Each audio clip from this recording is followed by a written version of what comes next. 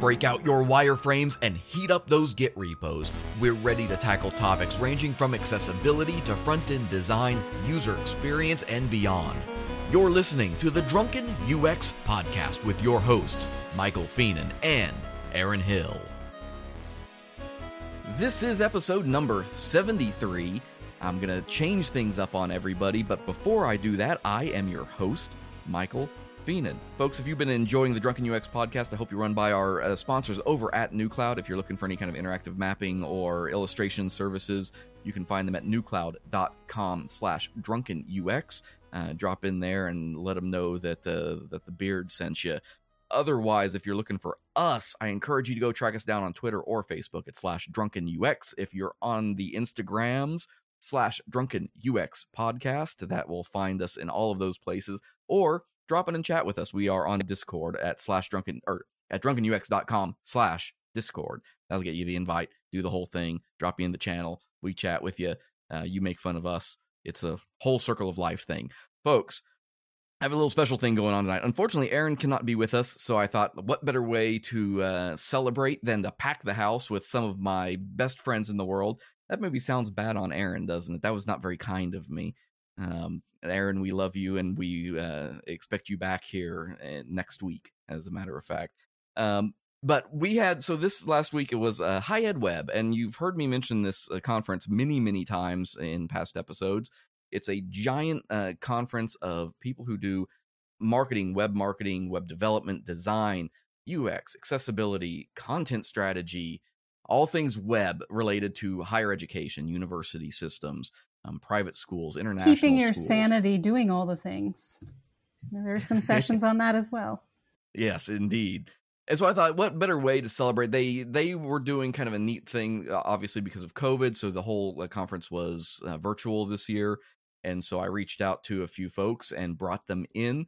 Joining me on the other microphones are Paul Gilzow, Matt Ryan, and the illustrious Nikki Massaro Kauffman. And you know what? I'm just going to hand everything over to you guys. I don't want to do the introductions. You folks, tell everybody where you're from, what you do, and how you fit into this wild world of web things. Go for it, Nikki. I love my chat. Everybody's pointing at a different box. Nobody's in the same place on each other's screens. Like Paul's just like pointing to space. Paul, tell us all about you're the one everybody's familiar with probably because I've had you on the show before.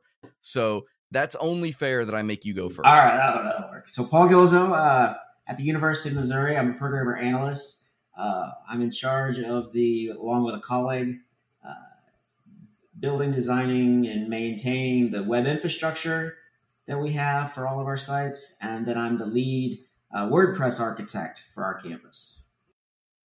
So I'm Nikki Massaro Kauffman. I work for Penn State University, and I work as a programmer analyst. And my current position, I am doing development for the College of Arts and Architecture's Office of Digital Learning.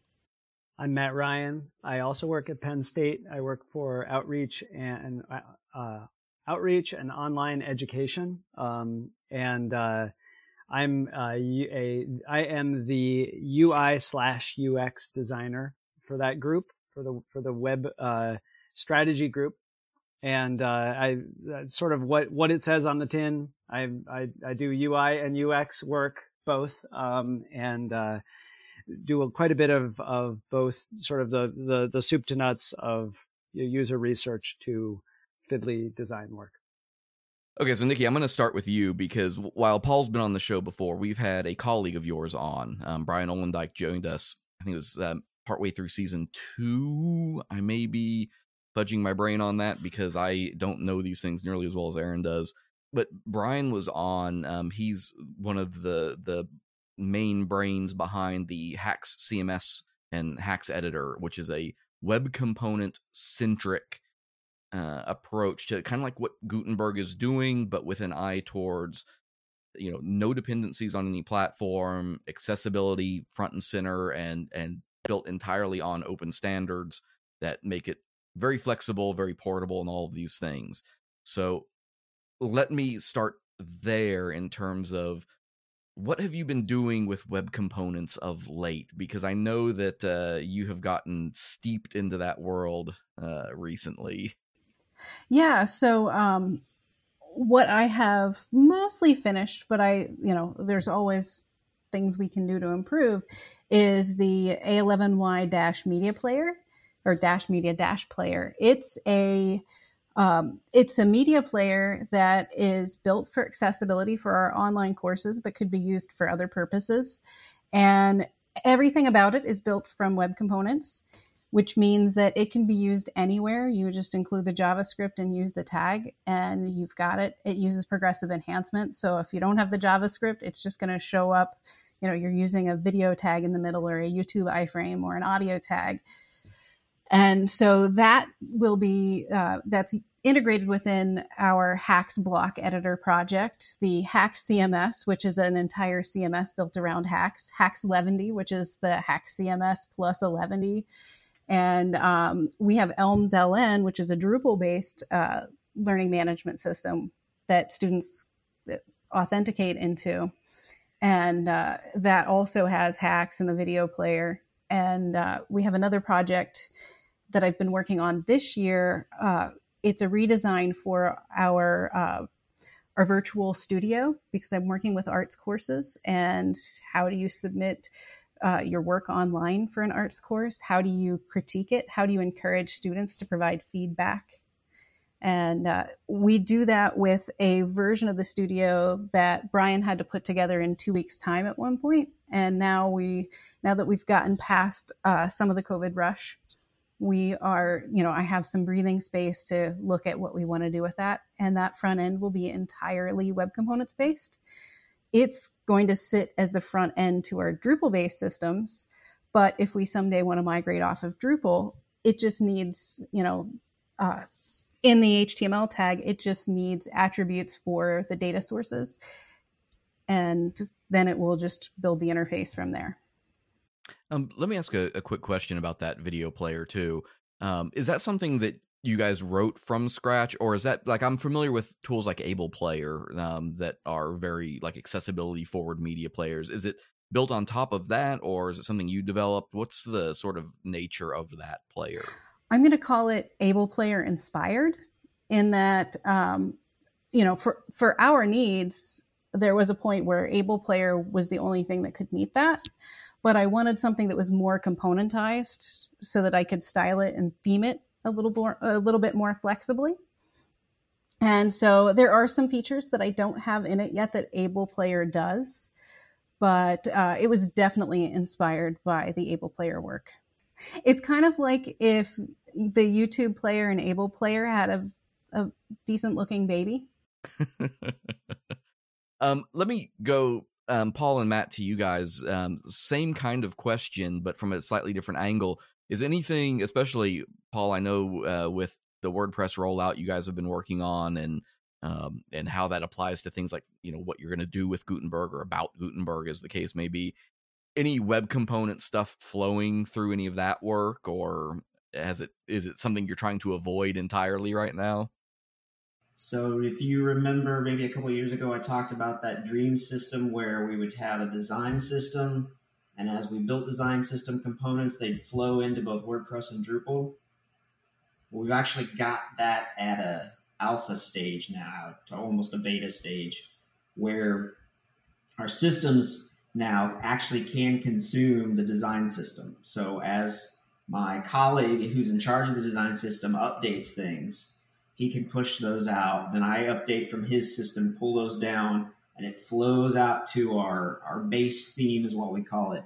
And those design system components are immediately available in all the sites as soon as they update. So that's kind of the first stage. The next stage that we want to reach is to start swapping out some of those with web components. You mentioned Gutenberg. We actually haven't gone to Gutenberg still. The initial hesitation was the accessibility of it. It's better now. I think from WP Campus, I forgot the speaker that talked about it, they're at about 66% completion of the different issues that were raised. The challenge, though, being that as they fix issues, Gutenberg is progressing along, so more issues are created. And so they're kind of at this state of never quite reaching completion. And so one of the things we've discussed is taking the HAX CMS layer, that piece, and putting it on top of WordPress and Drupal instead of Gutenberg, and using that and flowing that through. The challenge in either direction. If it makes you feel any better, we're talking about the same thing, but not with, we don't use WordPress, we use a different CMS, but we're discussing basically the exact same thing. The challenge, the hesitation so far is, one, we just don't have the resources to move as fast as we would like to do or like to go. And the other is simply retraining content people in a new interface and how that works, because they're so used to the old interfaces. That's been more than, any technical or logistical complaints about Gutenberg or, the accessibility and whatnot, just getting people used to it, especially when they have been used to the old style editing process. Even if it's not WordPress, that old sort of WYSIWYG approach to content editing has been so ingrained in a lot of people that the change is such a culture shock kind of thing to them.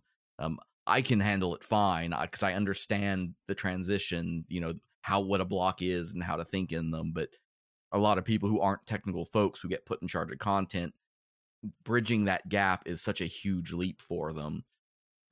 Matt, what about what's going on then in your outreach group? Are you guys then plugged right into then the work that Nikki and Brian are doing with HAX, or are you in a whole other silo unto yourself?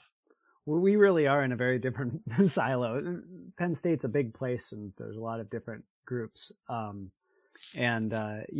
Unfortunately, Nikki and I have had few opportunities to work together. We've, sort of kept in touch, but I wouldn't say that we've necessarily had more of an opportunity than before when I joined Penn State. And some of that is perhaps due to COVID eating at least large quantities of my time. I don't know about you, Nikki, if it's eaten a big chunk of your work too.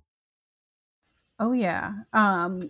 Less so than the people who are instructional designers who are on the front lines when faculty say put this stuff online.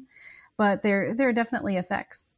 People want this new studio redesign, people who didn't have arts courses online from the beginning. And we had issues where when people first went online, we had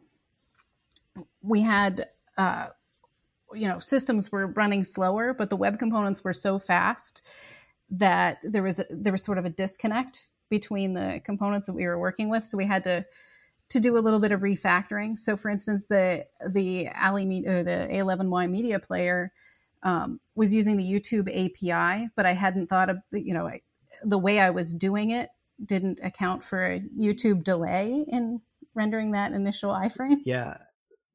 So last year in 2019, I did a presentation on some usability work we did with Gutenberg, and this is something that I think what you're talking about is really a piece that a lot of us who are kind of already pre-familiar with many of the concepts behind Gutenberg don't really recognize. The extent to which Gutenberg represents you have to have a completely different mental model for how you interact with your web content to use a tool like Gutenberg. And that for folks who are familiar with sort of classic WYSIWYG style editors, the learning curve is much steeper, I think, than many people recognize. and we saw that some of the big challenges had to do with just this fundamental idea of thinking of things as blocks. That took a lot more for people to sort of actually sort of get their heads around that. And Gutenberg sort of through its design obscures many of those sort of fundamental bones of it in its desire to also be WYSIWYG as well as structured. It hides the structure to make it look like the page. Yeah. All of the discoverability is through mouse over and things like that. And so many of the affordances many of the sort of visual cues that might help you understand the structure of the thing you're working with and might help you like understand that you have these blocks to work with are sort of subordinated in the interface. And I think if Gutenberg had a learner mode where it was not so WYSIWYG and where like there was much more sort of signposting and much more sort of omnipresent user interface elements, it would really like make that learning curve much softer for users. Then people could turn it off once they're like, I've got this. I want sort of this more WYSIWYG mode.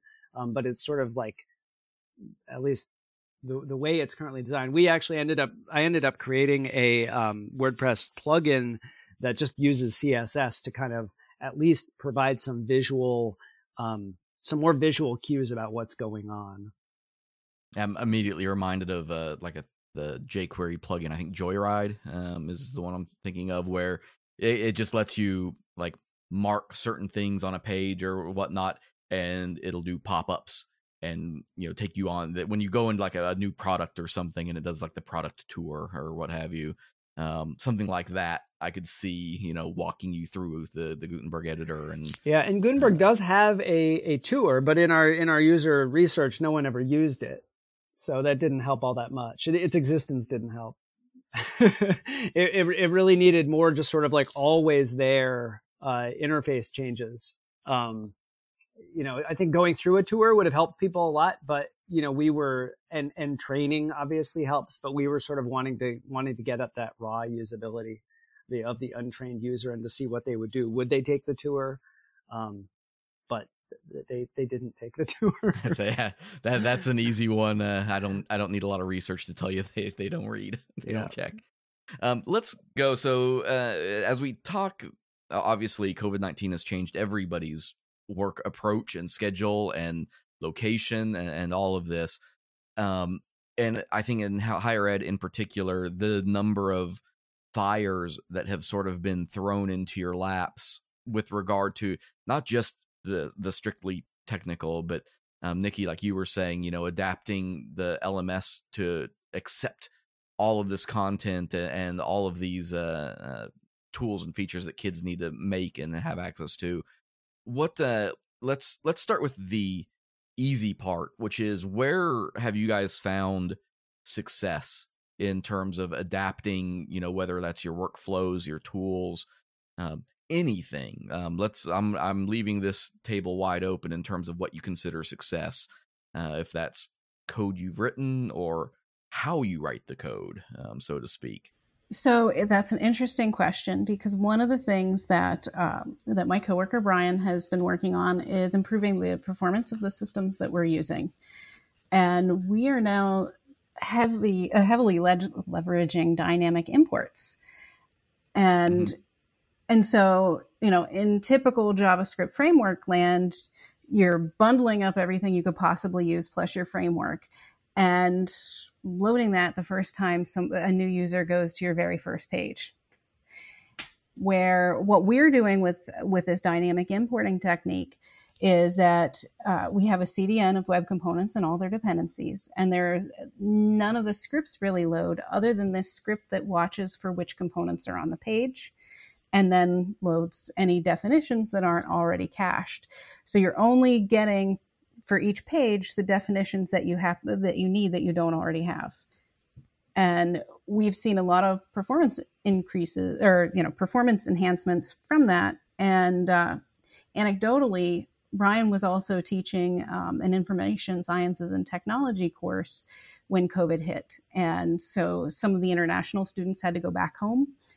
One of his students contacted him and said, "It's great that your content has been on this hack CMS thing that you're working on, because I can't, the third-party LMS that we're using, learning management system, is a React-based monolith.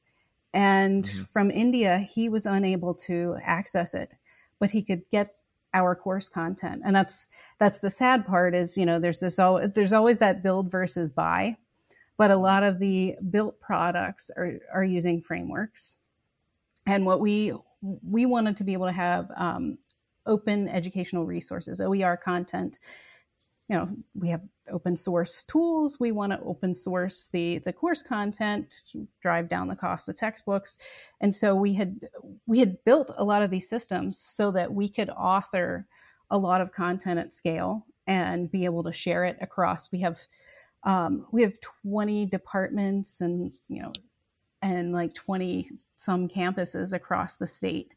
And so to be able to share somebody teaching, a basic music course at our campus, we want to be able to share once COVID hit with the people that might be at a branch campus who teach a music course and all of a sudden put this stuff online. And with these monolith third-party systems, there was no way to extract and remix that content because faculty all like to teach a little differently. I always talk about teaching as it's a lot like wearing somebody else's clothes when you're taking someone else's content. It's not exactly your style. And OER is remixable, so it's like going thrifting to put together your course. The thing I'll take a second to point out to folks too, if you've listened to the show a couple episodes back, we had Chris Ferdinandi on. He's a huge Vanilla.js advocate, and one of the reasons for that is, Nikki, what you're talking about, which is performance. The performance you can get from just a page of HTML and a little bit of normal JavaScript is light years ahead of even a very simple React app, and how long that can take to load and render for the user, especially international users. To the thing about web components, if anybody wants to look at this, I'll throw a link to some of the stuff Brian's been sharing. That he's basically written up this very cool little loader. Web components, if you haven't used them, they're custom HTML elements, but you need a little bit of JavaScript to tell the browser what to do with that element. So there's this, let's call it a definition file, for lack of a better term, that you have to load. Normally, you would throw that in a build process and, like you're saying, Nikki, mash them together into this giant file that everybody downloads. Brian, in his big brain thinking, went out and figured out that he can write a very small piece of JavaScript that figures out which specific files it needs to do that and only downloads those on demand to speed up the rendering of the page. It's freaking brilliant. So I'll throw some links to that because I think that's very much worth sharing and making sure that people have some insight into. There was a tweet heard around the high ed community about web performance a couple weeks ago. And it was related, it was a New York Times piece about students during the pandemic and the fact that there were students that, not that I know of locally, but students who were going without groceries because their cellular data cost of having to take classes from home during the pandemic were, too much for them to be able to do and keep themselves fed. And I think that underscores, universities always have, really great internet access when you're on campus, in the same way that Silicon Valley has really great internet access. But when you're talking about anywhere outside of that, lots of rural areas, leave the United States, all of a sudden bandwidth becomes a big issue. Yeah, and I think a lot of the focus has been on performance, and performance is important from a UX perspective. But once you're talking about data caps, and once you're talking about people on spotty connections, the actual quantity of data then becomes, and the number of round trips and other things that aren't necessarily performance per se. Maybe it's all stuff that's happening after the your first contentful pane or whatever, but like it's still charging against your data plan. Have you noticed anything, Paul, with regards you're going towards this sort of systemized approach to websites? Have you done any research or looking into like the performance impacts or benefits rather of having sort of that shared design system across multiple sites? Oh yeah, I don't know if we've done necessarily research, but we definitely can show number of FTE hours saved by doing this. In fact, you're asking about successes. One of the successes that we've seen, one thing that we've tried to sell administration for years is if we can stop treating every website request as a special snowflake. Instead, take that time that we would spend on it and build common features, common wants and needs, we could get to the point where we can churn out sites really, really fast. If we have the stomach to tell people, you want a site, I get that. You're going to get 80% of your needs met. You'll get another 10%. We'll fudge it, right? We'll figure out that other 10%, but you're going to have to compromise on that last 10, and you're not going to get any of your wants right now. Well, we actually finally got to do that. We were able to spend a big chunk of the summer building out functionality in these base themes that meet 80% of the needs. And we were able to in the later times as we started going back to class, and we had people coming and saying, we need a site within a week. Well, in the past, that would have been unheard of. There's no way we could have gone through the process of figuring out what they want, build all the custom stuff, give them a site. And in this case, we were able to start churning out sites in less than a week and giving them 80% of what they need right out the door. And then fudging that last little 10%, but then taking even that fudge and going back and saying, okay, what do we need to adjust in these base themes to build out more of these needs or build out that functionality these people need? So now we're able to churn really, really quickly, especially because we're losing more and more of our own resources.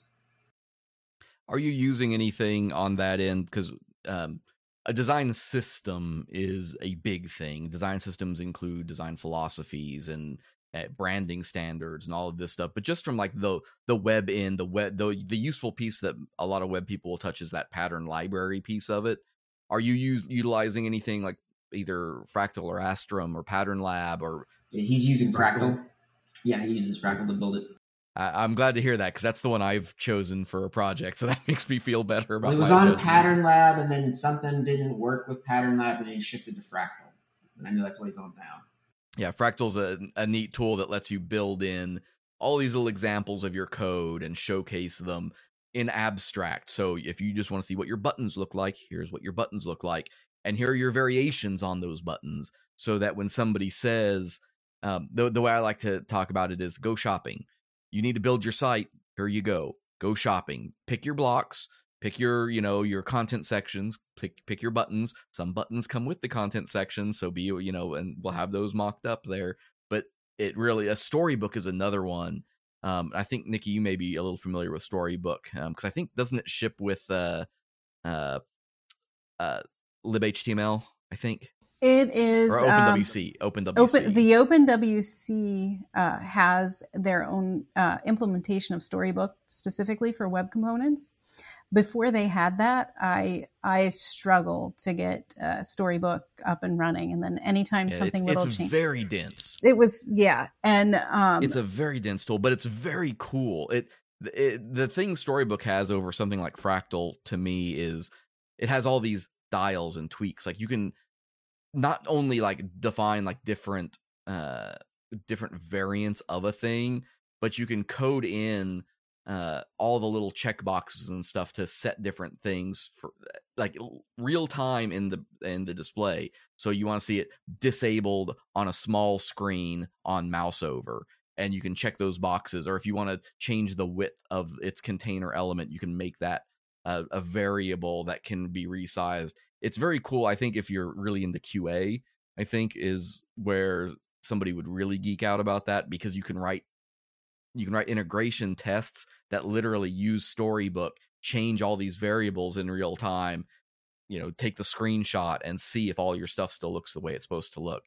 But yeah, not easy to get there from my experience. Yeah. It's very nice once you do.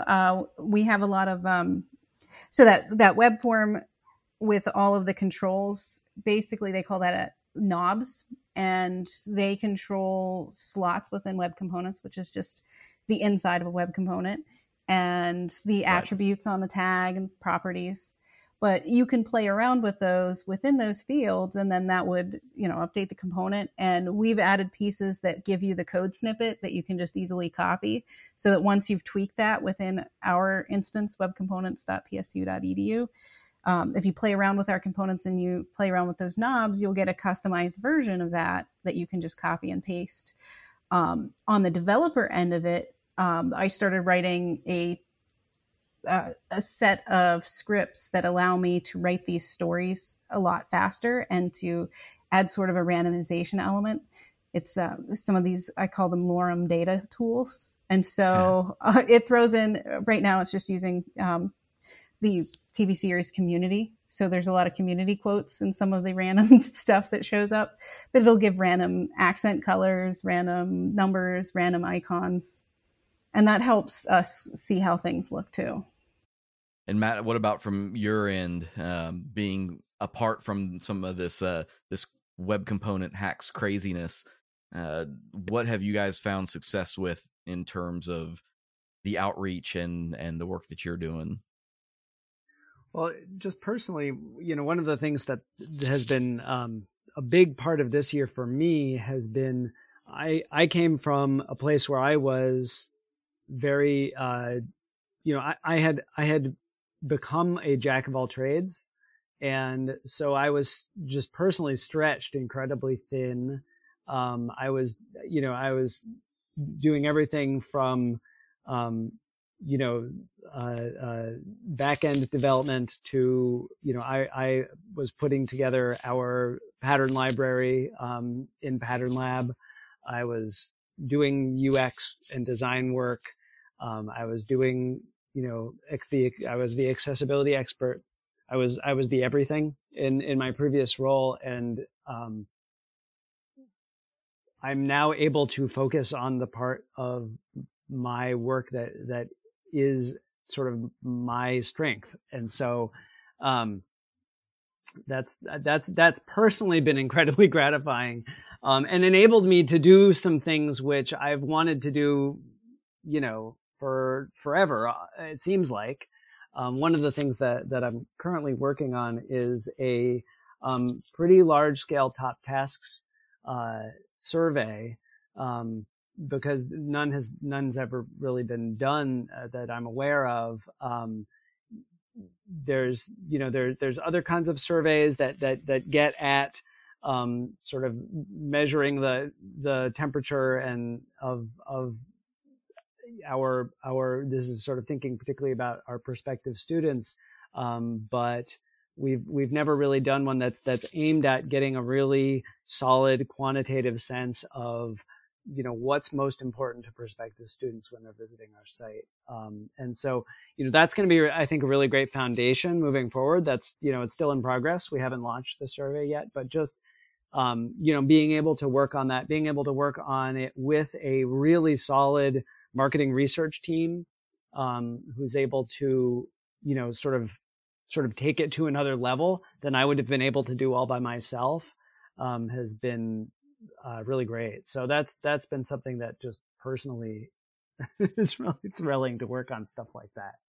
And probably helps reduce stress greatly. Oh yeah, absolutely. I mean, and it's not all on me to make that right decision when there are other people in the room who, probably have more expertise about certain aspects, and where I don't have to always be the expert about everything. Yeah. So we talked about the easy part. The easy part is dealing with the successes because it's easy to know, and much more comfortable, to deal with what we do well. What has posed the biggest challenge for you all right now in terms of making these changes and adaptations and all of that to whether it's COVID, whether it's shrinking budgets, whether it's changes, just in your personnel, whatever the case may be? Where have you found some of those struggles in terms of this year? I think this year the biggest thing is everybody wants something and everybody wants it now and has to have it now. The core group of developers for all of the things I've described, Hacks, the studio, Elm-Zellen, the Drupal-based content system, Hacks CMS, all of that. And the beauty of web components is that we've been doing all of that with a core team of 4 developers. But that also means now that everybody wants us to work on all of them now, what we're really interested in is having contributors. And, we've been talking about how we're doing this so that we can benefit all of higher ed, and it's componentized so people can adopt, maybe they just adopt the player and they don't want to adopt anything else because they want to figure out this whole web components universe. Maybe they just want the Hacks block editor. Maybe they go all the way to the CMS and everything else that we build. But, we could do so much more as people become aware that this is here. And there are so many levels to contribute, whether that's to the documentation or just submitting an issue in the issue queue. We have a developer in France that is doing some accessibility and internationalization stuff for us. And we welcome that. I really love it when people tell me my work needs to be fixed, because that means it's going to get better. It would be like me walking around with something in my teeth and nobody telling me. So I know people can be really touchy about getting feedback and critiques, but the Elms-LN community loves contributions. And it's worth pointing out that if you're listening to this on release day, there are still a few days left in Hacktoberfest. I'm just going to throw that out there. There's still time if you are looking for a project to go make some PRs to. Maybe Hacks is one of those little things that you find a niche in. Yeah, and it's a friendly community. I mean, I am, an over 40 female type, and I know people talk about toxic developer communities. This is the farthest you could be from toxic. So it's a place where if you're new or if you're not sure if you're welcome, you belong with us. Trust me. And the thing that I'll kind of vouch for is knowing Nikki, knowing Brian certainly better now than I did before. These are people who are also educators, and so to say that they are in this to help people learn, and even if they're not teaching in a classroom necessarily, it's still it's still no different from anywhere else. And so if you want to learn, if you're looking for that area, I would definitely argue that is a great place to get started. Go read some documentation, go look at what they're doing, and you may surprise yourself. We're sort of having a Halloween party next week on Friday in the Elms-LN Slack space that anyone is welcome to join. We put out an invitation to a Zoom call, and we call it an uncode review. Basically, it's anybody can bring up a topic, whether it's something they want to show off or if they have questions, even the most basic questions related to our projects and web components, we're happy to answer. We get such a variety of people. So if that's something that somebody really wants to, try something new, join us for our big Halloween party. I stress frequently how important mentorship is in our industry, and how that's how we get better. That's how all of us improve on things. And here I am. I'm very near 40, and that's something every time I jump into new JavaScript and stuff, it's like, who can show me what I'm trying to do here? Because I know I'm in over my head. I just presented on web components in a 10-minute talk and got a lot of interest in it. And one person was, reached out to me and said, well, how do I get started? And this has happened a couple of times, but it made me write a getting started article from the very beginning. I'm not even a developer. I just want to, play with your stuff with HTML code. And I went back and I told that person, thank you, because your question makes it better. Even the fact that you asked a question. And Matt, what's in your area, where are you hitting the biggest sort of roadblocks or speed bumps in terms of, especially like from the UX side? We don't, being the Drunken UX podcast, we should probably talk about UX much more than we do as a specific topic. But I can imagine, and I'm gonna throw a pitch out to you and see how it goes. But how even does user experience research work in the world of everybody being remote and not being able to bring people into your labs or into your spaces so that you can look over their shoulder and watch them interact with things? I've actually been having to figure this out. Previously, I had been doing most of my research in person, and oftentimes very guerrilla style, just, like sitting at a table in, the student union, or sitting at, sort of grabbing prospective students in the admissions office. I'd say the biggest challenge has been recruitment. With in-person, particularly with students, it's very easy to recruit using pizza, but that doesn't work online. so sort of recruitment efforts have had to be a lot more formal. The actual, doing of the, if you're doing just a standard usability study, it's not really that different. Just using any screen sharing software seems to work really great, actually, for, observing users. There's maybe, if we were trying to do something that was a little bit more contextual analysis, where we're like wanting to see their workspace and that sort of thing, that would probably be a little more challenging. Typically, in previous life, I'd been used to being able just to go into people's offices. In terms of challenges, other kinds of challenges, one of the big challenges has been, I've been part of a group. The big part of our work typically in our group is supporting Penn State World Campus, which has not been dramatically impacted by COVID. But so there's two things that have really changed. One is that some of the research that we want to do that's sort of more about attitudes is very hard to do right now because we don't know, we can't necessarily bank on anything we come out of that kind of research continuing to hold true for any period of time. It's so particular to this moment. Right. And so that's really challenging. And there's actually a fair amount of qualitative research that we've just put on the shelf. That we've just tried to figure out other ways to do it. And in fact, this top task research is part of the reason why we're focusing on that right now, is because it felt like a kind of more structured kind of research that we felt like we could still get some really useful and hopefully more like durable insights. The other thing is that our group has been tasked with maintaining the continuity of learning and continuity of teaching sites for Penn State. And that's been a much larger amount of work than I think we had anticipated.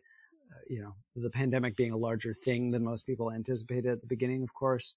But one of the real challenges has been when we enter a new realm, we oftentimes don't apply the expertise that we already have, we've already built up in other realms to that new realm. We sort of act like an absolute beginner, and we don't sort of transfer those skills over. And I think that's true for institutions too. Institutions that maybe have built up good governance and good sort of processes for their sort of their operationalized web work for in this crisis communication, in this extremely long-term crisis communication situation that we've been in. A lot of that has it's sort of it's like that stuff doesn't exist. And we are kind of back at square one of governance and process. And so, we're in that situation that you never want to be in, where there's umpteen different stakeholders all just sort of pelting you with things that you didn't know were going to show up, and it needs to go on the website the next day. And I think probably a lot of people at a lot of institutions are in that situation with the right process and with the right sort of governance in place. It could have been a different story. And so, we've been trying to sort of make our silk purses out of our sow's ears. It adds a lot of weight to what Paul was saying, I think, in the success that they've found getting their design system rolled in as a function of the way they are starting to do development now, so that when those requests come in, like you were just saying, they don't have to reinvent things over and over. They have found an enormous amount of efficiency by being able to, componentize and systemize their development and their themes, such that somebody asks for something, now they can be much more nimble and meet that 80% threshold. We use that same kind of vernacular at work as well. Let's get that easy 80%, the 80-20 rule. We'll pursue the other 20% when that value makes sense, but not force ourselves to keep fighting back against this need to make everything custom or everything new every single time. I think Matt hit the nail on the head with the, transferring that old knowledge to a new situation. And, because I'm working in the, after somebody's actually decided to go here and has opted to go online, our courses have been designed from the get-go to be online. So the typical pre-COVID process for taking a course and saying, here's my course, I'm going to start working on it, and I'm going to put it online, takes a couple of semesters to actually happen. And that's because there's, instructional media that's involved. There's thinking about how that transfers to an online space. There's a lot of planning that goes into that. And then I really feel for all the educators who had to up and do this. So there's going to be a difference. There's a whole generation of people who are going to think online learning is something different, because what they got is the TV dinner version. And what we usually do is prepare a 5-course meal. So there's a big difference between the courses that are offered. And a lot of people don't know how to transfer that skill. And you see a great variety. A lot of people think it's just putting up PowerPoints or putting up 40-minute videos, which is a really bad user experience.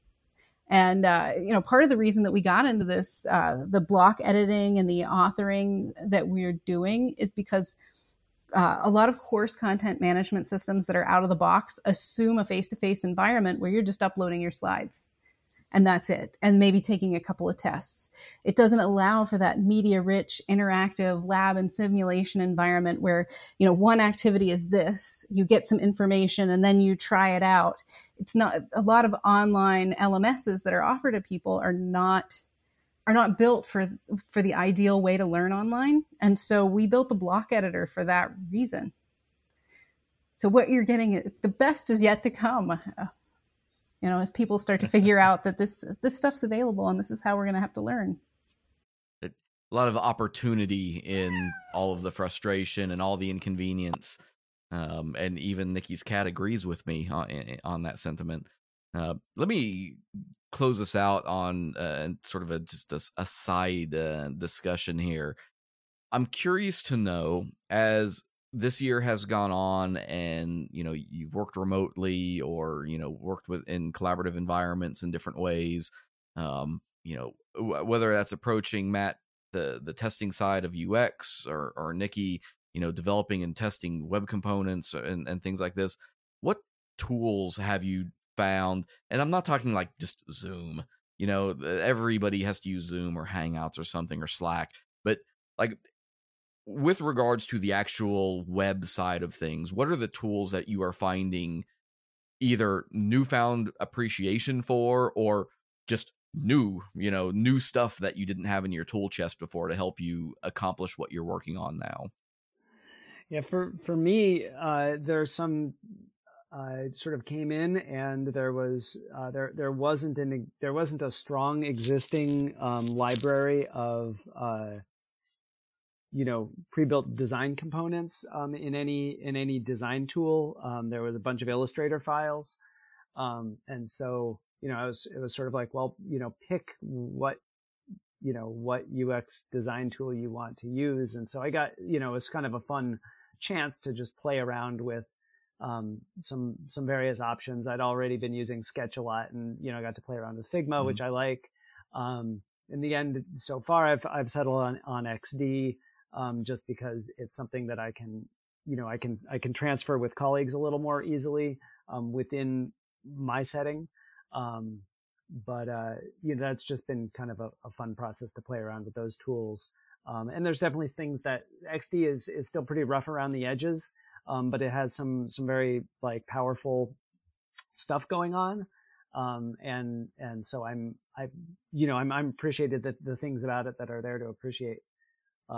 Also have been able to dive a lot more into Optimal Workshops offerings, and so that's been it's been good to just sort of more broadly use some of their tools. Recently did a bunch of tree testing, and also helped WP Campus a little bit with some card sorting and tree testing work they were doing for their website redesign, which was fun.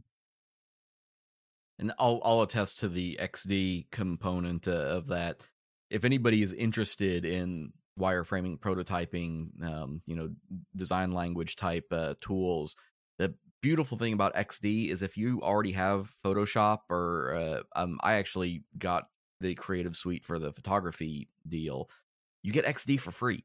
It's just included with your subscription. And so a lot of it's one of those things that if you don't know it's there, go look, because you just get it and it's easily available.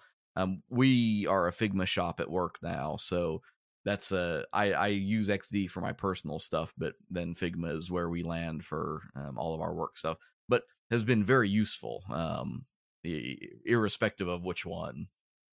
Yeah, I found Figma to be really fun to use. We used it for the WP Campus redesign, and just being able to sit with, you know, two other designers on a call and simultaneously, you know, move things around and throw together wireframes and stuff like that was really fun. You know, the silly thing about Figma that I kind of like is, because I'm not a user of it in the designer sense. I'm a consumer of what our designers make, so I read it to make the stuff in HTML. When we're all in there, you can see everybody's cursors moving around. It's silly, but it makes me laugh. The thing, if I have a big gripe about XD, it's the typography and type handling, which I'm so shocked about, because this is Adobe. Like, I would think they could just pull that stuff in from, like, just pick one of their other products, right? But they're, you cannot, for example, in a single text block, you cannot apply different text styles to that block. You cannot apply different line heights, even though you can apply different font sizes. And so, there's just this, like, it just feels like this incredibly crude aspect of the software. I'm hoping they're working on it. Well, one of the things that I really miss is a lot of times the people who are local to my team would just meet at a local Starbucks on campus sometimes, because we were, two of us are in the arts college, then two of us are in the College of Science. And, eventually we were picking up some other people because Brian teaches courses. There are students who get really interested in the project and the ethics behind it. And I call them Brian's disciples, that would stop by, people from other departments that were curious. And it's, so you could do some sort of like shared coding environment. And it wasn't until the pandemic that I really used the live share feature on VS Code.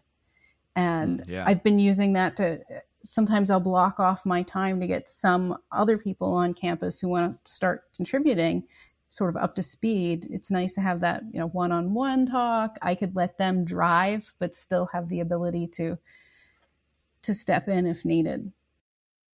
If you don't use VS Code, Atom has a similar feature called Teletype. So if you haven't converted, I'm a VS Code convert now. I was totally Atom up until earlier this year, but VS Code stole me. So I can appreciate that, but there is a similar feature both ways that we've, as part of like a swarm for our team, because we had been playing with a lot of this, and if anything, we've taken that opportunity to kind of refine, I think, some of our interactions and relationships. And anything else that either of you would like to add to this discussion before we get out of here? Well, that's reminding me of I'm still looking for a good tool.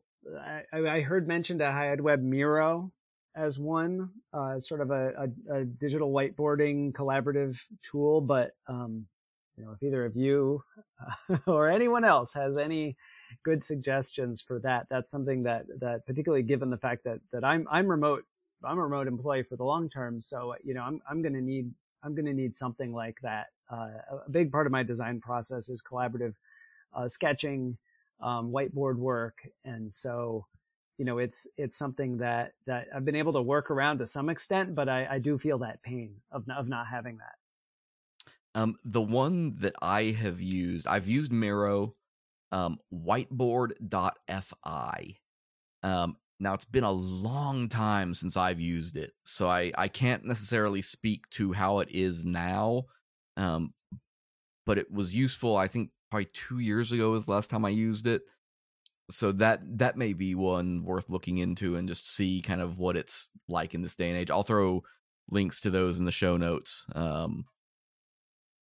And yeah, and if any of the listeners have suggestions, by all means, throw them at us. Throw them in the comments on the show notes, or hit us on Twitter or any of those places. I'd be happy to hear. And not just on whiteboards, but anything, any of the tools you're using, any of the resources that have come in handy. So I've been using, because I don't have my big whiteboard, I bought myself a whiteboard note or a dry erase notebook, because I had tried before, when the pandemic first hit, with just a bunch of note papers. And as you've noticed, I have desk cats, and they don't like my stacks of paper. But this wonderful dry erase notebook has been a way that I don't have to convert a bunch of my wall space to whiteboard, and I can, still whiteboard ideas. Folks, kick back, stay with us for one more minute, and we will get you right back onto your next show.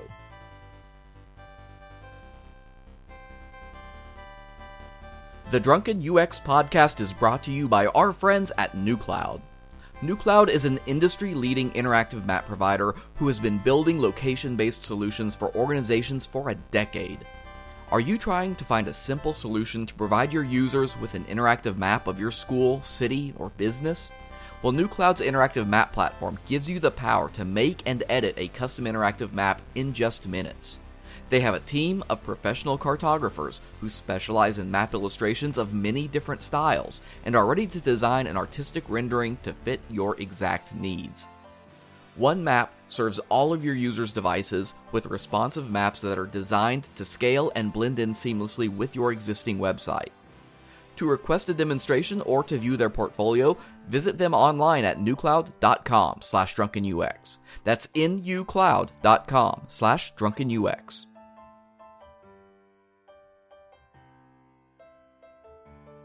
I hope this was helpful to you. Nikki, Paul, Matt, thanks for taking time out of your evening to sit down. I know you're all coming in hot out of HighEdWeb, and the amount of work and time and effort that go into running and speaking and doing all of those things. So I appreciate to the end of the earth, the flat earth and back, you taking that time to spend with us this evening. Paul, unfortunately, did have to cut out a little bit early on us. If you want to find him, he's at Gilzow on Twitter. He is a ridiculously brilliant mind, and he will be too humble to ever admit it, but he's a Red Stapler winner at HighEdWeb. He's done some of the best talks I've ever heard, and is a smart dude. So if you have a chance to connect with him, I highly recommend it. But Nikki, Matt, I'm going to turn it over to you. Take the microphone for a few minutes. Tell folks where they can find you, what you got going on, and anything else that you want them to know. Well, thanks, everyone. I'm at MRyanD, MRYAND on Twitter, and that's probably the best way to get in touch with me. Happy to talk about any of these topics or anything else. And I'm Nikki Massaro Kauffman. You can get me at NikkiMK on Twitter. That's also how you can get to me, NikkiMK at psu.edu, although I also have the Penn State alias Evil Genius at psu.edu. So if you're feeling like you want to send in a very fun way, you can catch me that way. And our project, hackstheweb.org, has some more details on how you can get involved with our work. And don't forget the ElmsLN Slack, elmslnslack.com. We'll have links to all of those and more in the show notes. If you want to get a hold of us, we're easy to find, Twitter or Facebook /DrunkenUX. Instagram is /DrunkenUXPodcast. If you want to join us on Discord, drunkenux.com/Discord. I hope everybody found a little bit of usefulness in this and learned a little something and took away some nuggets. There's a favorite piece of advice that Doug always gives at HighEdWeb, which is you're going to learn a lot, you're going to hear a lot of stories, you're going to hear a lot of talks that give you a wealth of information, and all you need to worry about is find the one thing that was valuable and apply that one thing. And if you can do that, then all of the learning was worthwhile. And I'm going to say that about this episode. Go back, listen through it, find the one thing that was useful, valuable, that can help you out, and either apply it or ask us a question about it or do whatever it takes. Because when it comes to building good websites, whether it doesn't matter if you're in higher ed, it doesn't matter if you're in accounting or hospitality or healthcare or any of those industries, the biggest piece of advice that matters is that you keep your personas close and your users closer. Bye-bye.